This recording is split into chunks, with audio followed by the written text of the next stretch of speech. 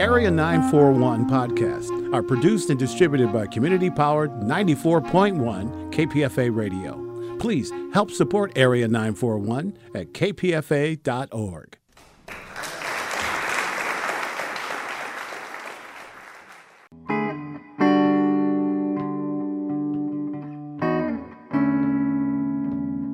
This is the Area 941 Radio Walensky podcast. I'm Richard Walensky, and we're talking about books, about theater, about film, about television, and from time to time, even about KPFA, Pacifica Radio. When I was 15 years old, I read Gore Vidal's novel, Julian, and for many reasons, it changed my life. Later on, I became hooked on his novels Burr and 1876, and more importantly, by his brilliant collection of essays, Matters of Fact and Fiction. By 1990, he was one of my heroes, and on the short list of people I wanted to meet and interview. On June 29, 1990, the Pacifica Foundation held a dinner honoring Gore Vidal. I sat to his right, and for most of the evening on my left was Barbara Ehrenreich, and across from us was Molly Ivins. It was a night to remember, though that's pretty much all I remember. The next morning, June 30th, I met up with Gore after he'd spent some time on KPFA's morning show with guest host Larry Bensky. The two of us went into the off-air studio for an interview, and for some reason we couldn't get the mics working. We retreated to my office, where I recorded this interview using my Sony TCD5 tape recorder. The interview was later transcribed as the lead article in the San Francisco Bay Guardian. It aired on KPFA during our fall fund drive that year, and then again a year or two later. It has not been heard since. Pay particular attention to the tail end of the interview when he talks about the drug wars, substitute war on terror, and he pretty much nails what happened after 9/11. I had 3 more chances to speak with Gore Vidal, and eventually these will find their way to the Radio Walensky podcast. All your fiction, whether it be satire, history, or science fiction, serves as a commentary on contemporary society. Do you see yourself primarily as a social critic, or as an entertainer, or as both? Or neither, as the case may be. I'm often not entertaining at all, and social critic sounds rather as though I had an agendum. Note I use the correct Latin there, not agenda, which is plural. I don't know that I could characterize what I do in a phrase. I suppose it is all the same thing. Any writer's work tends to be much the same, cut from, as it were, the same old cloth. But I don't think of myself when I meditate upon 4th century Christianity, or the invention of Christianity in the 4th century. In a book like Julian, I don't see any lesson for today. Past is interesting for itself because it's part of us, and it is a pity that our educational system has turned this great republic into the United States of amnesia, where no one knows anything that happened much before yesterday. And I suppose I'm drawn to write about history in order to pass on what I find out about our common past. The British author Fay Weldon said that fiction is the only way we know how it is to be another person. Do you agree with that? That's a truism, and I think I would say some fiction, not all fiction. That is not necessarily the role of fiction, but that is a role, yes, of course. Though I think you would find that Scorsese, the director, might tell you that a movie could do that. I don't know. When you're working on your historical fiction, do you ever find yourself confronted with amazing parallels with contemporary history now? Well, we are bipeds. I mean, we've got 2 arms, 2 legs, 2 lobes of the brain. We're all the same, whether it's Julius Caesar or George Bush. It doesn't make much difference. Human beings are pretty much the same, and that doesn't change. Now, I'd like to go back a little over your career. You were in the military service in World War II, in the Navy, correct? No, I was in the Army boats.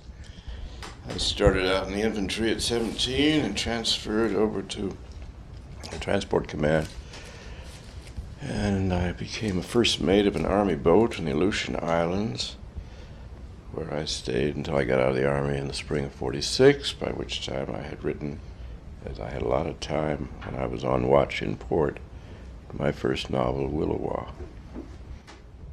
How do you think your military experiences have affected your work? Well, I suppose they affect anybody.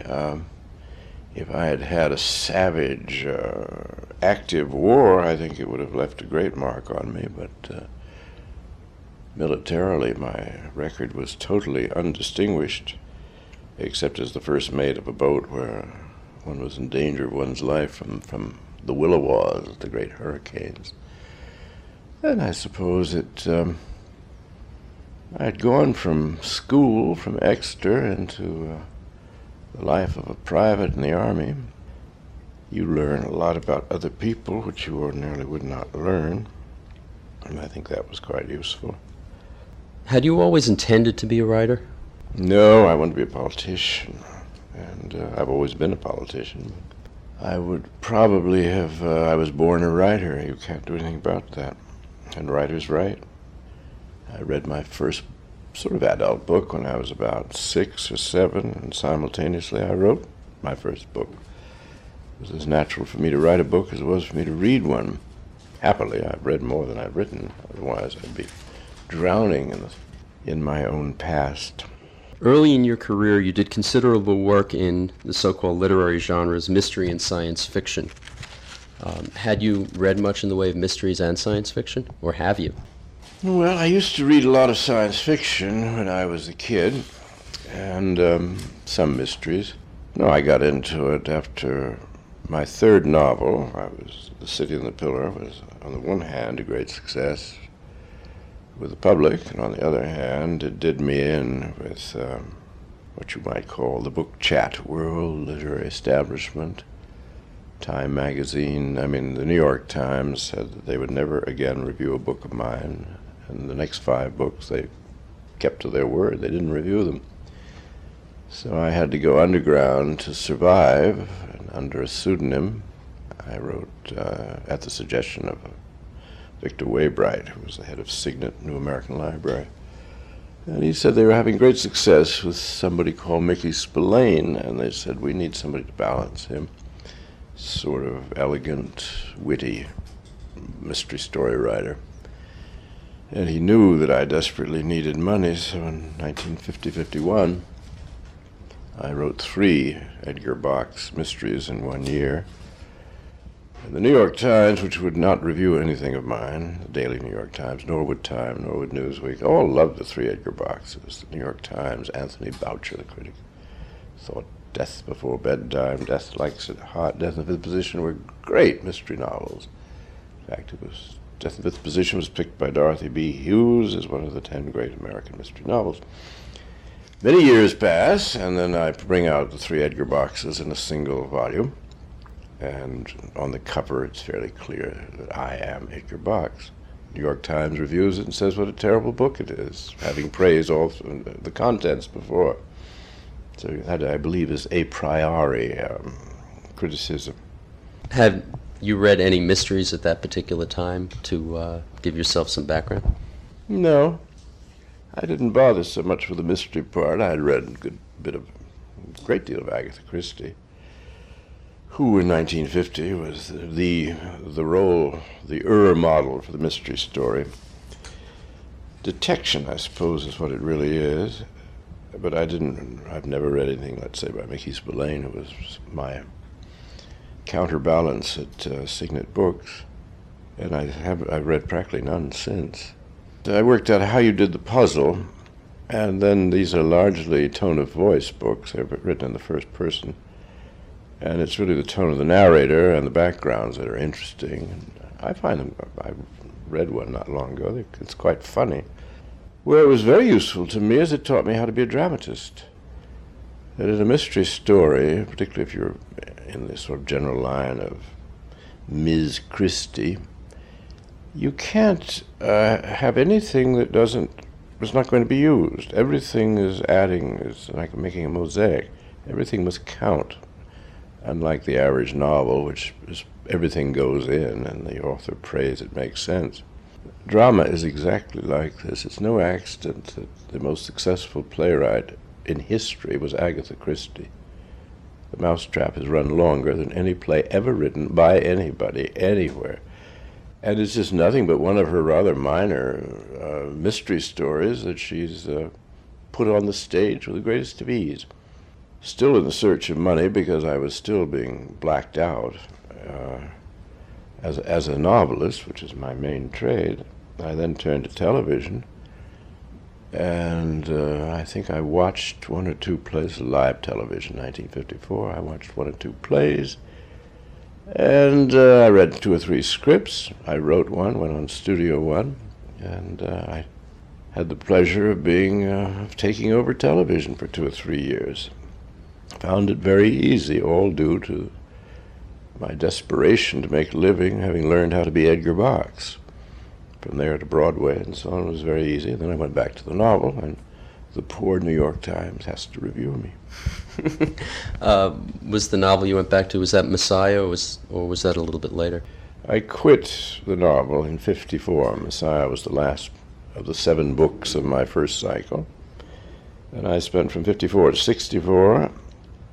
I did plays on Broadway, I did movies at MGM, I did live television, the 3 Edgar Box books, and then I came back in '64, having made enough money to keep me for the rest of my life. I came back in '64 with Julian, a novel about the 4th century emperor and the invention of Christianity, which took place during his lifetime. What brought you to Julian? He was only emperor for 3 years, though he attempted to turn back the clock, so to speak, on Christianity. Well, I've always thought that Christianity was the greatest disaster ever to befall the West. I am a true child of the Roman Empire and of the Greeks and of Catullus and indeed of Plato, I suppose, but I am a classicist, and I know what the world was like before the Christian blight.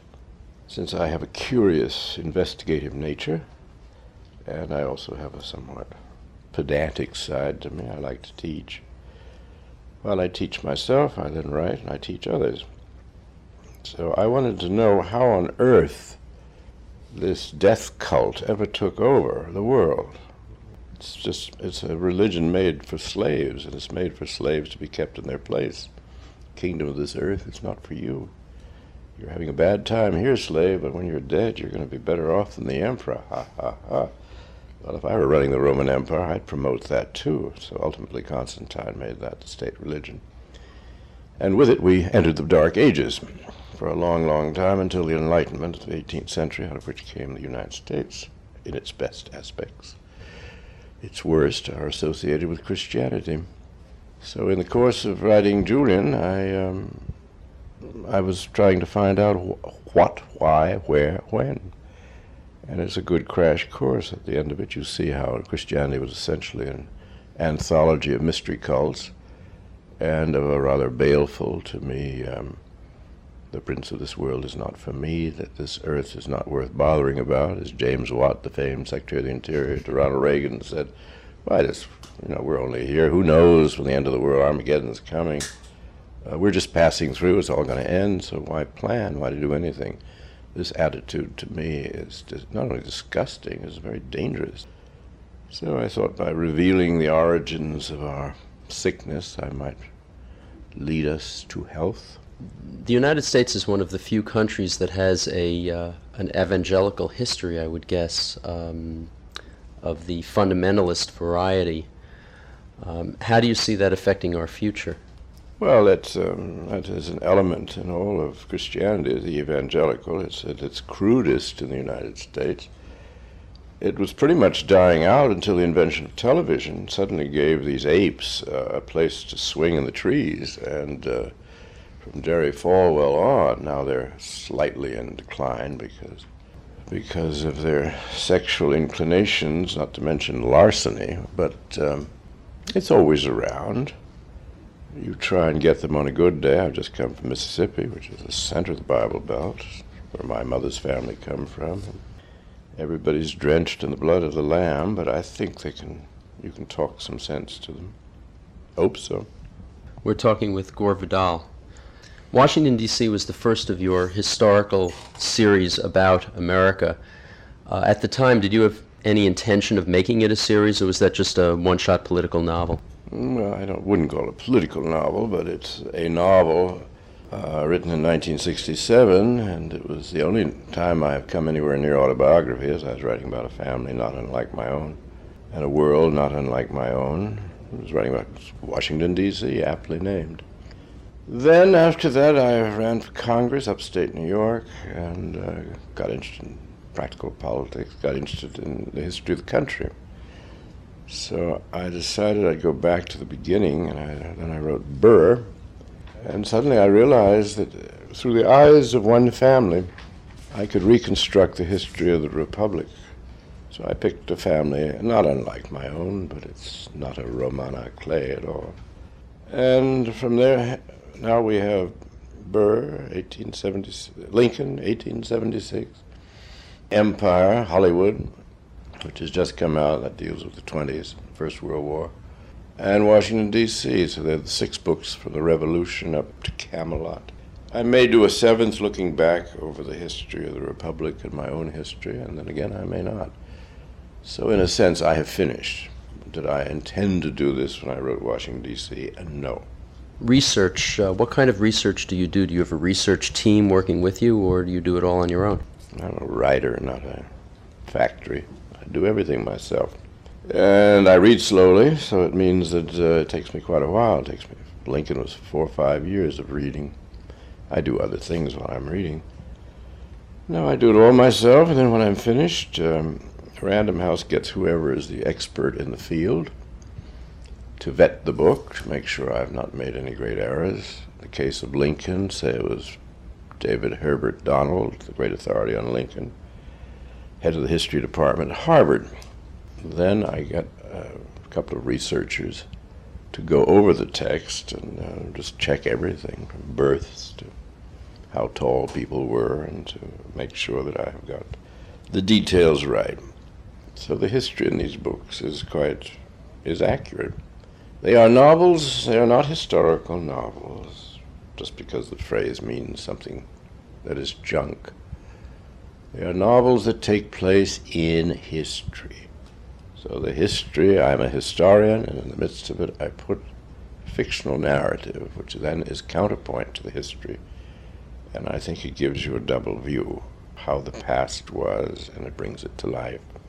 You also work in the realm of satire, particularly using science fiction as a mode for your satire. I'm thinking here of both Kalki and Duluth. Well, I don't quite know what science fiction is. There's no science in anything I write, or if there is, it's completely wacky. I deal in imaginative fiction, and my instincts are satiric, and so I hope that a book like Duluth, which is, I would think I never grade anything or anyone, but it's my favorite of my inventions.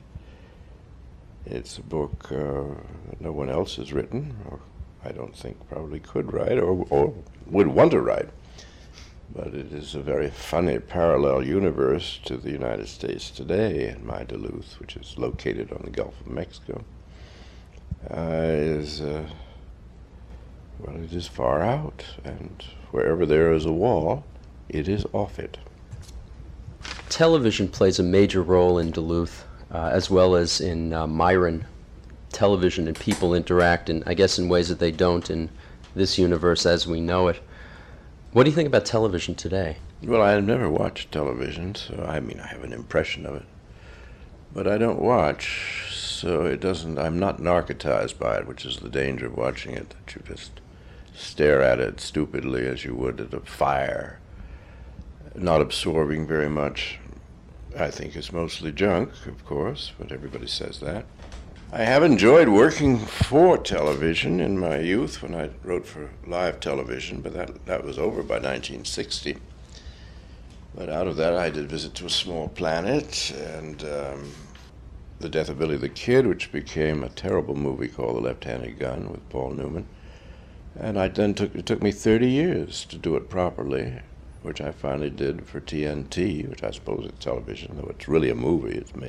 It's made for the big screen, which came out last year on Mr. Ted Turner's network with Val Kilmer as Billy the Kid, with me as the minister in it. I specialize in funerals, which is a growth industry at that time in the New Mexico territory. And I was well pleased that it was one of the few works for the movies, really.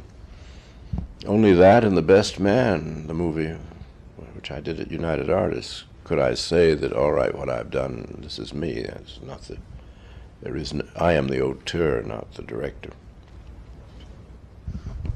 You've also worked with directors, and you've said that you find Martin Scorsese to be the brightest of them all that you've worked with.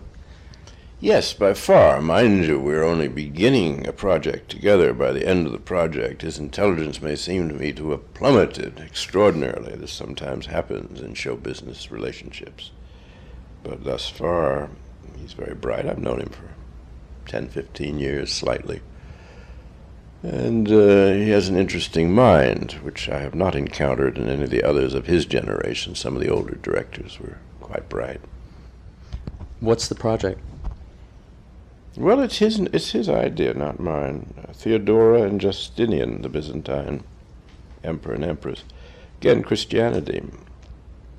Marty got interested in it because of, well, he's always been interested. He almost became a priest, studied for it, and as you know, he did the movie about Jesus Christ, which caused great distress.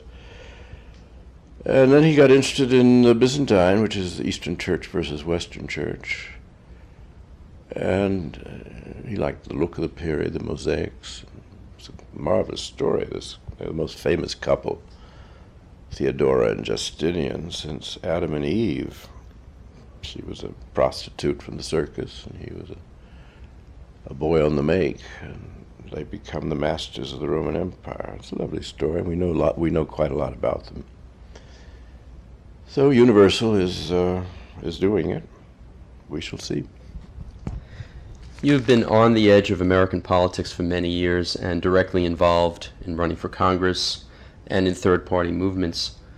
Can you summarize some of your feelings about having entered the political arena in that way as opposed to standing outside of it and writing about it? Well, I'm never outside it. Even when I write about it, that's not being outside.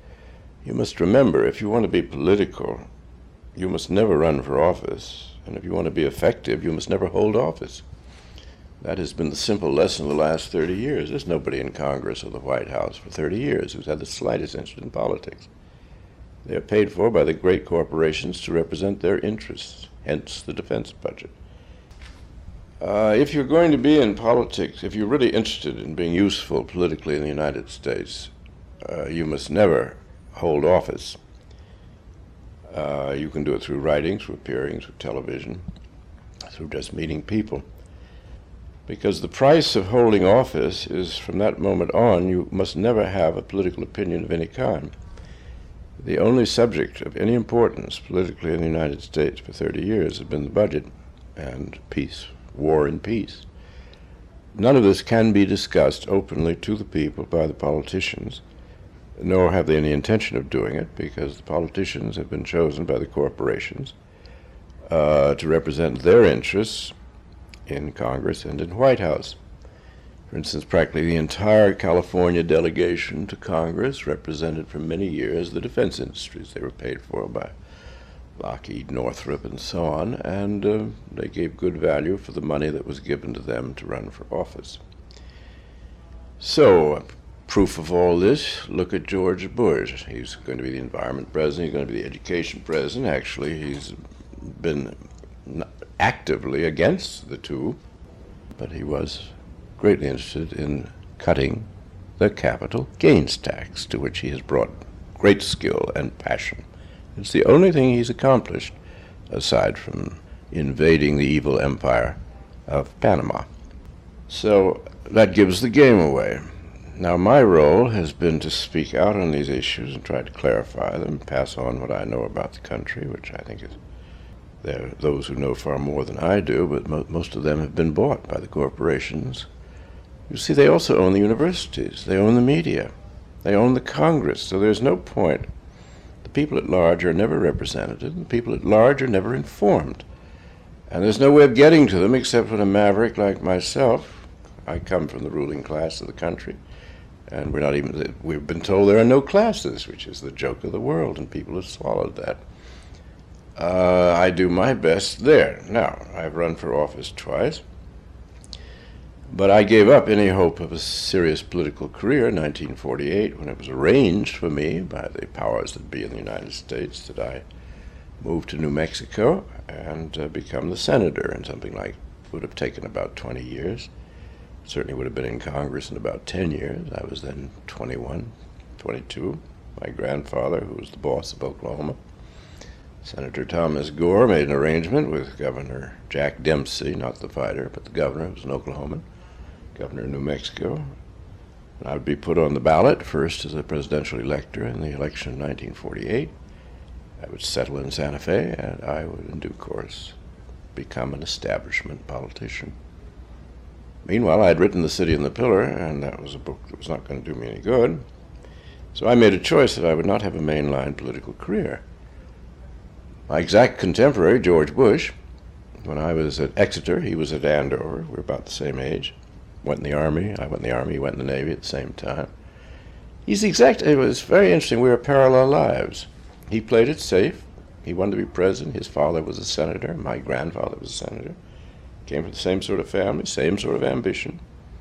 He played it absolutely safe, has done nothing at all for anything or for anyone except to promote his career, and the corporations decided that between Dukakis and an old-school upper-class gentleman, they would take Mr. Bush. So I look at Bush and I see, well, that's what I did not do. And I didn't do it because I was very ambitious, and he isn't. To be president of the United States in its decline is nothing I would want on my resume. And at the end, he isn't very interesting, nor has he perhaps as much influence as not I, but those of us who express opinions and don't give up. I leave out entirely whether the artist is better than the politician. I see no difference between the two, in which I reflect Pericles in a famous passage when someone comes to Pericles, as reported in Plato, comes to him and says, I'm not interested in politics, strategos, which was Pericles' title. Pericles said, the man who does not think his politics is his business has no business. Well, what's left for the United States then if there is no democracy and if the president has become just a minor pawn, and I guess, Ronald Reagan may even be less than Bush? What's the future of the United States? Will it just plod along? Well, we're rapidly going into a second world status. Our debts are Argentine, and our politics will probably eventually be Argentine. I'm an optimist, otherwise I wouldn't bother to speak on the radio or go on television or publish a book. I think that it can be undone, but it's not going to be very easy. We will get rid of the empire because we can't afford it. We'll spend money repairing the plant, as they say, of the United States, educating the people. And perhaps we might, with some effort over the next century, if the human race survives overpopulation and pollution, we might achieve a civilization, something we have not so far. How do you see the so-called end of the Cold War, and do you think that the ruling powers, this ruling class, is upset about it, or are they just looking at new profits? Well, they'll always be in business. My little cousin Albert Gore, I notice, recently came out for using the vast defense budget, not for cutting it, heaven forbid, but to use it to help the environment. Apparently, there's nothing better than poison gas, to clean up the air, some notion like that. And, of course, the war against drugs is now the official enemy and has taken the place of communism. But it's not going to be very money-intensive, but it will give the government what it most wants, which is total control over the people of the country. gives the police vast powers, as all prohibitions, particularly stupid ones, do. So I see us moving toward a police state, and that is the thing that most immediately alarms me, that people just allowing it to happen. Mandatory blood tests, urine tests, lie detector tests. This is not my country. I don't like anything about this. You live in Italy part of the time now. Do you see that becoming freer than here now? No, Italy is much freer and a far richer country. Per capita income, I don't know, is probably, in terms of quality of life, is much higher. The United States ranks number 19 in quality of life, and Italy is in the first 5. No, Italy is a real country. People care about their culture. They have a culture. There's not a taxi driver in Italy who doesn't know Dante. I don't find much of that here, let us say. No, they have an educational system. They have a sense of identity.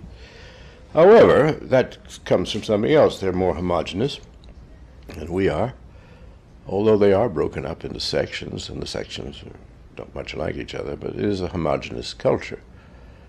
Our policy was to take in everybody, and which I think is a good thing. I like pluralism. I like South Koreans and Afghans or whatever. I just found a restaurant, the Kabul, an Afghan restaurant. Happy to have it here, just as long as I don't have to eat in it. It's awful food.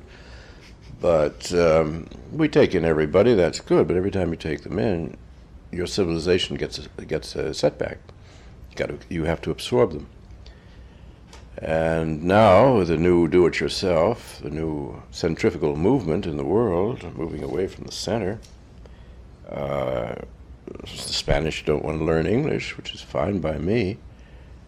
But then what do? Answer, you have a cantonal situation where there will be Spanish-speaking cantons on the southern rim of the country and English elsewhere. I don't think a great civilization is going to come out of such diversity, but it's good to have all those people around. But it seems that that's also what's going on, that breakup of sorts is what's going on in the Soviet Union now as well. It's not just here. It's all over the world. Everybody is sick. Canada, Quebec is trying to get out. Scotland would like to break off from England. The Basques from the Spanish, the Soviet Union. When Russia wants to secede from the USSR, that's a real first. No, I think people hate the nation state is what they're trying to say. Leave us alone. Don't bother us. Let each tribe, each ethnic group, each religious group, however they want to individualize themselves, do its thing. This is a step backward to pre-Roman times then, as if coming full circle. No, the Roman Empire was based upon why it lasted so long was the recognition that each of its client states would continue to be itself and do its own thing. Rome only represented consolidation in the sense of roads and of currency and maybe foreign policy, but it was not onerous, at least not until the end when the taxes got too high. I think that has been pretty much the pattern for world empires, even for the early British Empire. The big change came with Lincoln, who smashed the old American Republic and replaced it with a highly centralized state of blood and iron, and simultaneously Bismarck was doing exactly the same thing with the German states, bringing them together into a single entity which everybody hated. And now the Germans, as they reunite, show signs of also splitting off into cantons, which I like. The rise and fall of the American Empire then pretty much began with Lincoln and ended with the end of World War II? No, I think the American Empire really had 5 years of total hegemony, which was 1945 to 1950. Then came the Korean War, which we lost, and McCarthyism, which poisoned our public life, and it's been it's been a descent ever since 1950. But that is not abnormal, and the empire was pretentious and mindless. It's good we got out of it without being destroyed. We could have been very easily blown up by somebody. Gore Vidal, if you look over your career to date, what gives you the greatest satisfaction and pride? What gives you the greatest disappointment and regret, and perhaps also the greatest outrage? I don't look back. Walter Clemens, the critic at Newsweek, has been working for 4 years on my biography. And there are 4 or 5 other biographers out there grinding away, but I don't have anything to do with them, though I do with Clemens. I am not given to thinking about the past, my own past, nor to memory lane. I am very active in the present.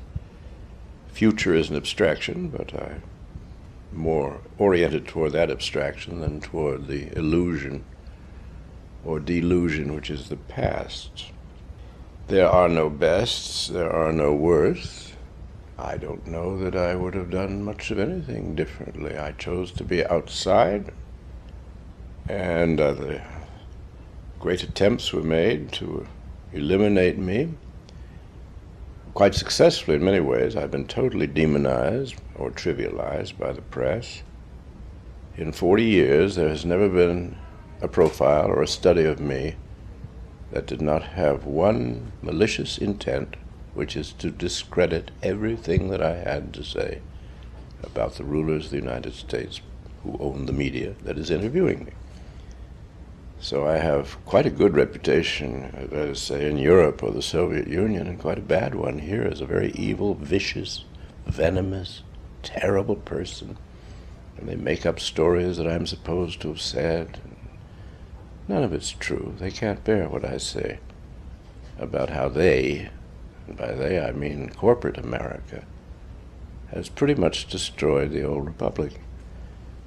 But I still am in the business of restoration or maintenance or what have you, and I survived. That was Gore Vidal on the morning of June 30th, 1990. There are 3 more Gore Vidal interviews coming on this podcast. 2 of them have not been heard since their original air dates.